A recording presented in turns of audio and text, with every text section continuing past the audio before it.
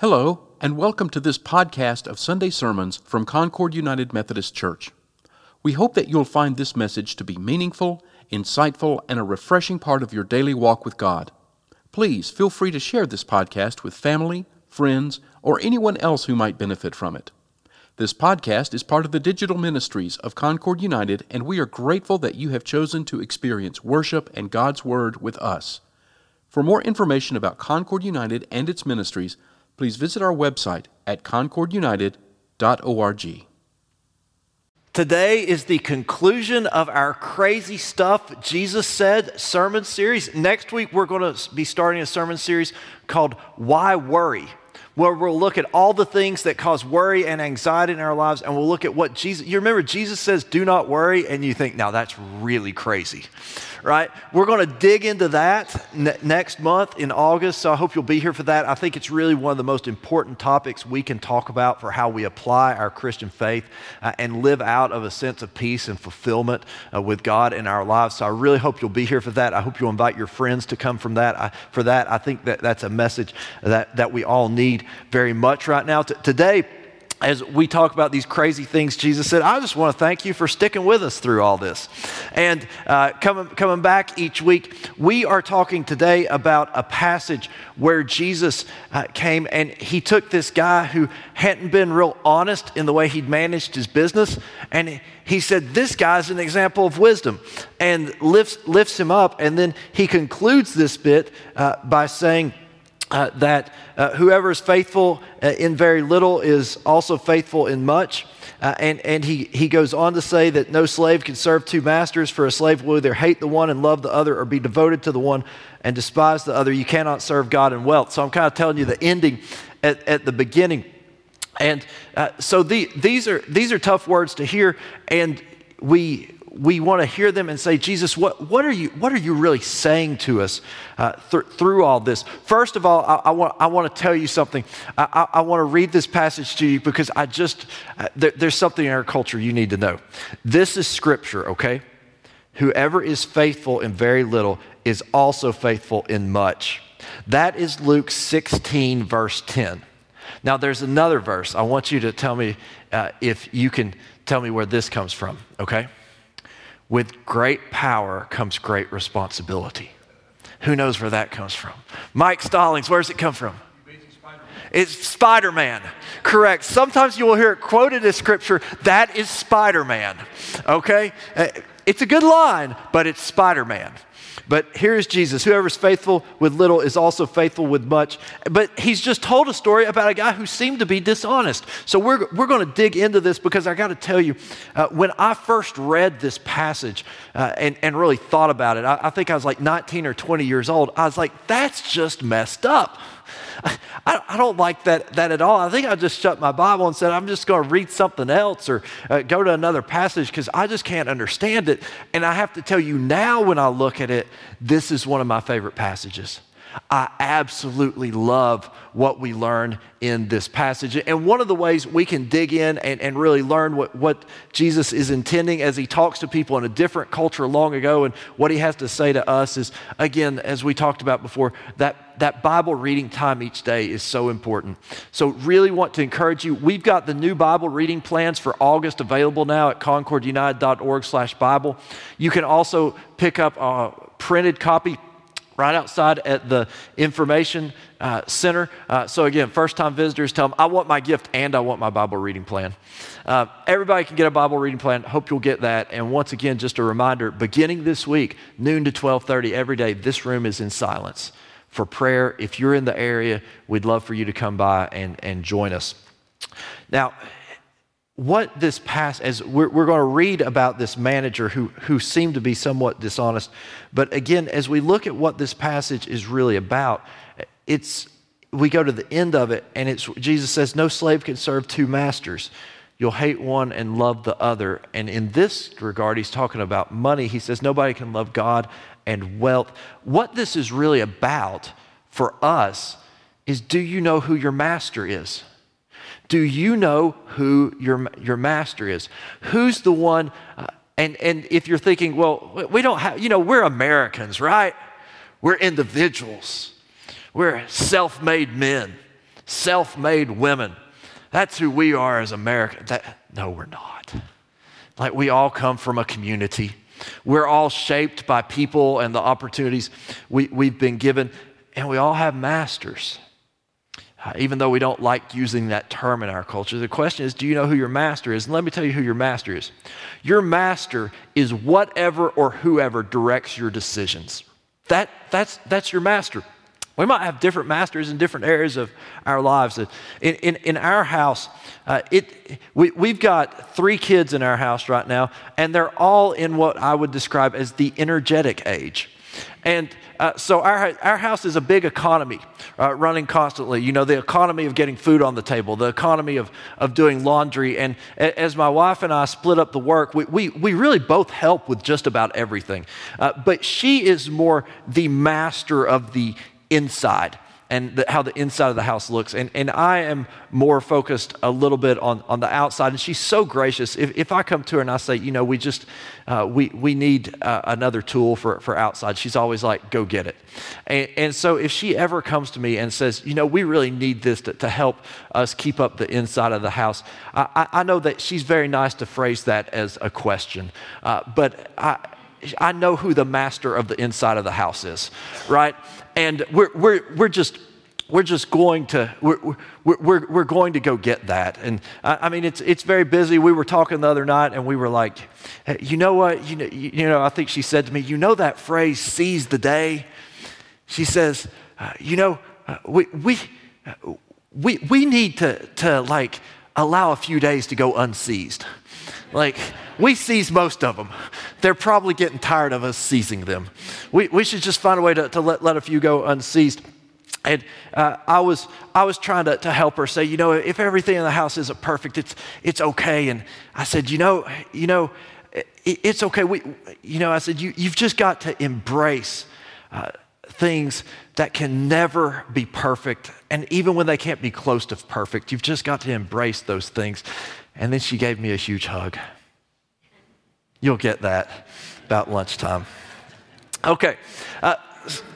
So your master is whoever directs your decisions. And in this context, Jesus is talking about money, but we can apply it to many contexts. Now, I want to tell you, as we prepare to read this scripture, that for some of us, based on our personalities, not necessarily based on the depth of our faith or how much we love God, how much we believe, but just based on our personalities, for some of us, money's going to be more of a challenge to our faith and trying to become our master than for others. For others, it might be other things. So let me give you a little test here that you can run on yourself. If you are competitive, right? If you like pleasurable experiences and if you like status, then money in your life is going to compete with God. For instance, and so you can kind of look at that. Am I competitive? Do I kind of like the more comfortable things of life? And do I care about status? If those are 3 big things for you, and those are largely personality things, this is something to really be careful of. Okay, I need to be careful about my relationship with money and God. Now, I will tell you that when I put myself on that scale, I'm 2 out of 3. I am quite competitive. And so I'm aware that sometimes my competition can get can bleed over into money, right? I can say, well, we have this much money by this time. Oh, we had a plan, and in our plan, we're a little ahead of the plan. And then so I begin to think, so we should adjust the plan. And next year, we should be this much more ahead. And I love setting goals, and I love beating those goals. And sometimes you have to say, okay, but money is given to bless people. And money is to be used to bless people, not just to be acquired and accumulated. So competition can get in your way. Also, if you like the finer things of life, if you like how things feel, and I will tell you, or if you like status, that for instance, we can think about this as far as clothes. If I think certain clothes are going to feel good on my body, I will spend significantly extra on them. Or like a few years back when I was shopping for a car, I had this car, and it made all the sense in the world to buy. My old one is broken down. This car, it was the best price for the money. It had the best engine. It had the best handling. I mean, it had the best resale. It had the best safety. Everything about it. You know what? I didn't like the seat. And that's what I got to sit in, right? And so I was like, no deal. And the guy just couldn't believe it. He was like, but we're better than these other ones you're looking at. He said, what can I do to make you buy this car? I said, do you have another seat you can put in it? Nope, no deal.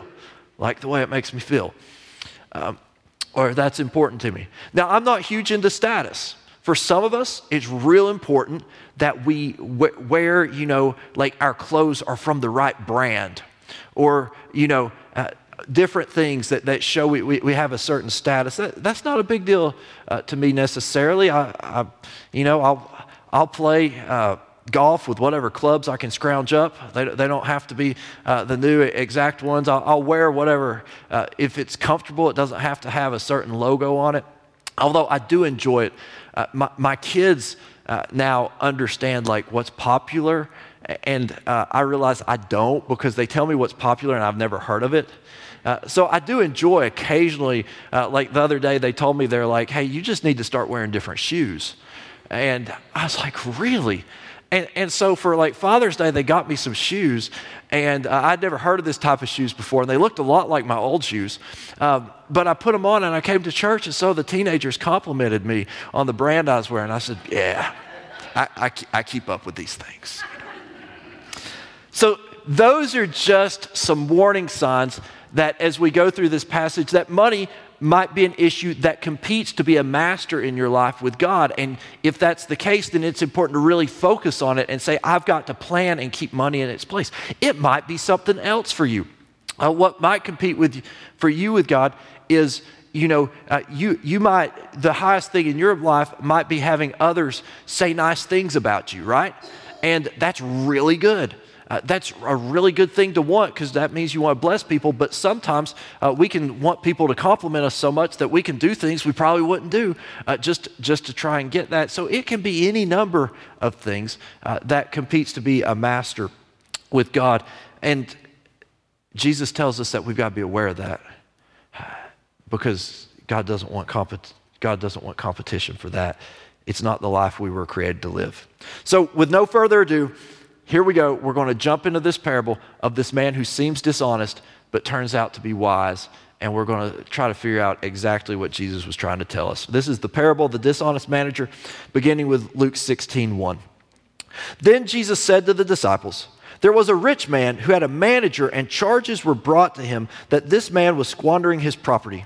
So he summoned him and said to him, what is this that I hear about you? Give me an account of your management, because you cannot be my manager any longer. Then the manager said to himself, what will I do now that my master is taking the position away from me? I am not strong enough to dig, and I am ashamed to beg. I have decided what to do, so that when I am dismissed as manager, people may welcome me into their homes. So summoning his master's debtors, one by one he asked the first, how much do you owe my master? He answered, 100 jugs of olive oil. He said to him, take your bill, sit down quickly and make it 50. Then he asked another, how much do you owe? He replied, 100 containers of wheat. He said to him, take your bill and make it 80. And his master commended the dishonest manager because he had acted shrewdly. For the children of this age are more shrewd in dealing with their own generation than are the children of light. And I tell you, just listen to this verse. This is crazy. And I tell you, make friends for yourselves by means of dishonest wealth, so that when it is gone, they may welcome you into the eternal homes. Whoever is faithful in very little is faithful also in much, and whoever is dishonest in very little is dishonest also in much. If then you have not been faithful with the dishonest wealth, who will entrust you with the true riches? And if you have not been faithful with what belongs to another, who will give you what is your own? No slave can serve two masters. For a slave will either hate one and love the other, or be devoted to the one and despise the other. You cannot serve God and wealth.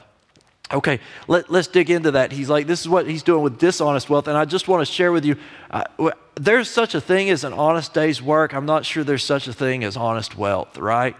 We try to build wealth. Well, a lot of us invest in stocks. Do I know everything that every company that I own a small percentage of does and that it's ethical? No, I don't. I had opportunities in life, and those opportunities in life allowed me to seek a certain profession, which I'm very thankful for, and make a certain amount of money. Other people had other opportunities, and some of them make much more, and some of them make much less. And that doesn't make them better. It doesn't mean that those who make much more deserve much more. It doesn't mean that those who make much less deserve much less. It means there's a certain way the world works, and sometimes it's fair, and sometimes it's not, and sometimes we get things more than we should, and sometimes we get less. But it's what we do with what we have that God's really concerned about, because every parent who's ever had a child has said, life's not entirely fair, right? And if you haven't said that, you probably haven't had a child. Life's not fair. We say that over and over to our children because we know it to be true. It's what you do with what you have, with the hand that's been dealt to you. And this passage is about being wise with what we have in the position we find ourselves. So we have to say, why did this man act like what he did? If we're going to be wise, we recognize wisdom always asks why. You become wise by asking why. So let's look at this manager from the Bible and let's ask why. Okay, it was common in the Bible days. It was common in that time for wealthy estate owners to have a manager, sometimes a slave. In this case, it looks like the man is not a slave, like he's an external hire who has come in to manage the property. And it is the manager's prerogative to set the prices when they sell goods to other peoples and groups. And also, when those people come to pray, they didn't have price controls like we have today, like where your price is set. He could adjust the bill. But typically, when people came to pay their bills, the managers, if the bill was adjusted, would adjust them up. They'd say, well, the cost of producing all this has gone up some. We're going to have to charge you a little bit more. This is phenomenal. He adjusts them down. And if you want to understand the amount of discount these people are getting, Bible scholars have gone back and they've looked at the amounts listed here, and they've tried to say, okay, is there a way we could put these amounts into today's dollars? And their best estimate are that the people who get their bills cut in half by this manager, he's dealing with significant resources. Their bills are probably, based on how you do your calculations and inflation and all that, they're probably somewhere between $50,000 and $200,000. That's the type of bills we're talking about. This was a major estate doing business with some other major players, not just some individual family, but these were major people who had significant stockpiles, who provided for communities. And so we're talking about bills between $50,000 and $200,000 that get cut in half. Now, the manager's difficult situation is this. The owner has received word that he's not keeping the books correctly, that there's not enough money. Now, we don't know if he embezzled money. We don't know if he just, was a little loose with letting expenses get out of control. Whatever it was, there wasn't as much there as there was supposed to be there. And he realizes, when this man looks at the books, I'm going to be fired. So what does he do? He cuts the bill, right? He cuts the bill. Now, in ancient Middle Eastern culture, they were very big on reciprocity. Every culture, in every culture that we know of, reciprocity is important. If you do something for me, I need to try to do something for you, right? That's just being a good person. But there were particular laws and rules and social norms in that culture. They highlighted it, they emphasized it, that reciprocity was important. So what he's doing is he's creating, in essence, a debt. He's creating between himself and these other landowners with these big bills who might hire him after he is fired, because he is doing them a favor. He is giving them a gift, and they will need to reciprocate, right? And he's giving them a substantial gift. And Jesus is like, man, this guy, he's got some problems. So you got to pat him on the back. He's going to land on his feet. He's going to figure it out. He's also doing something. He's putting his owner in an interesting situation. And the situation he's putting the owner in is he's just become the most popular guy in town. Who wants to fire the most popular guy in town? He also has shown that the the money in the treasury might not be as much as it should be because he has been generous to those who come in, and suddenly his owner is going to be one of the most popular guys in town because they're going to equate his generosity with the owner's generosity. And suddenly the owner now has these other people who didn't pay him as much as they should, but who owe him favors. And so he may well retain his job, but if he doesn't retain it, he will certainly have other jobs waiting for him. And so what did he do? Well, he looked at the difficult situation. He looked at the hand life had dealt him. He took the situation he was in, and he said, how can I bless people? And whatever power we have, that's the point of it, right? The point of power is to bless people. So I want you to think about, what power do you have? Money, relationships, positions, opportunities, whatever it might be. Where are the places you have power? And are you using has that power become your master of, I just want more of it, and I want more of it, and I want more of it? Or is it your servant? Is God your master? And are you using that power? I just want to use it to bless people. However I got to this point, the mistakes I've made, and the unfair things that have either benefited me or hindered me, whatever it is, now that I'm where I am I using the power that I have to bless people? Because I want to share with you, we actually, and this was the bit when I was 19 or 20 that changed my whole way of seeing this passage. Some of y'all are still looking at this and you're like, Will, you've done a pretty good job of being interesting and energetic when you talk about this passage, but I still don't like it. I just don't like it. That's okay. This is the part when I was 20 years old that took me from disliking this passage, really hating it, to loving it, to it becoming one of my favorite passages, when I realized that we're all in the same situation as the manager, and here's how. The manager had to change his ways because his world was about to change. So do we, right? Have you ever had your whole world change? Like you get a job, you lose a job, you move to a new town, whatever, you have a transition in your family, like, oh gosh, like everything changes and you have to like reorient and figure out, okay, how do I function now? Like this man was about to lose his job. That was coming. So he had to change his ways because the world he'd been living in was really different from the world he was about to be living in. So he had to go ahead and start living as if he was in that new world before he got fired and before he got there, so he'd be ready for that new world when it came. That's exactly what Jesus has been preaching about. He's saying there's a kingdom that's coming. The kingdom of God is coming, and in fact, it's very near, and you need to start living like that now. You need to start living by the values of the kingdom of heaven while you're here on earth, and that's true for all of us, right? We are called to live by heaven's values while on earth. If you remember nothing else, remember we are called to live by heaven's values while on earth. And this man starts to live by a new set of values because he realizes the world has changed.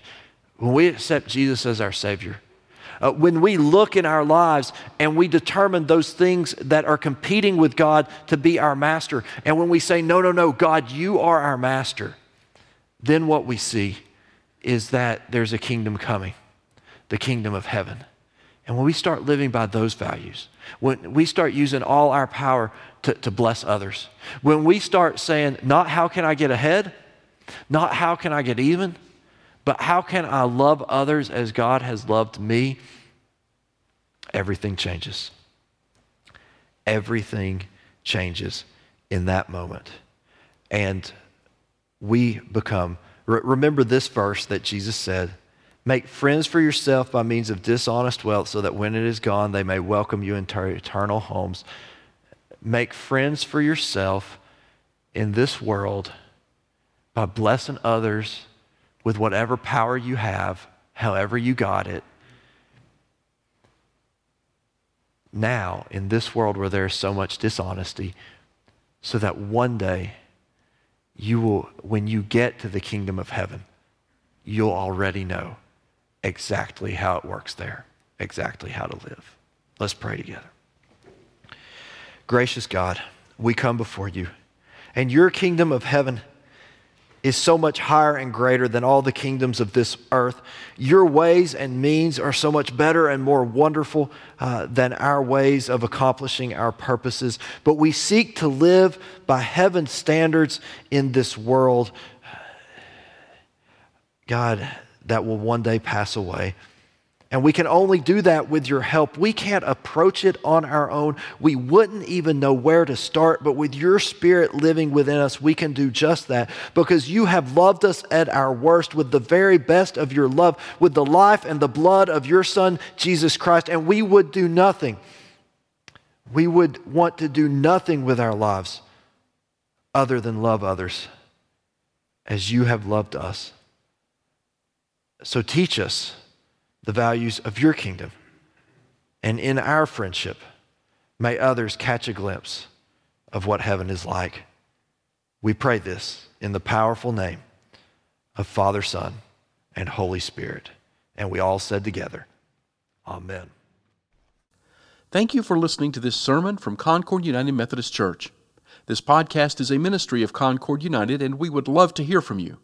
To contact us, please send an email to podcasts@concordunited.org with sermons in the subject line. For more information about Concord United, including worship times, service opportunities, mission efforts, and classes, please visit our website at concordunited.org. We also invite you to download and enjoy our daily devotional podcasts presented by the pastors and members of Concord United. Finally, we would appreciate it if you would leave a rating and a review of this podcast so that others can discover it and benefit from it.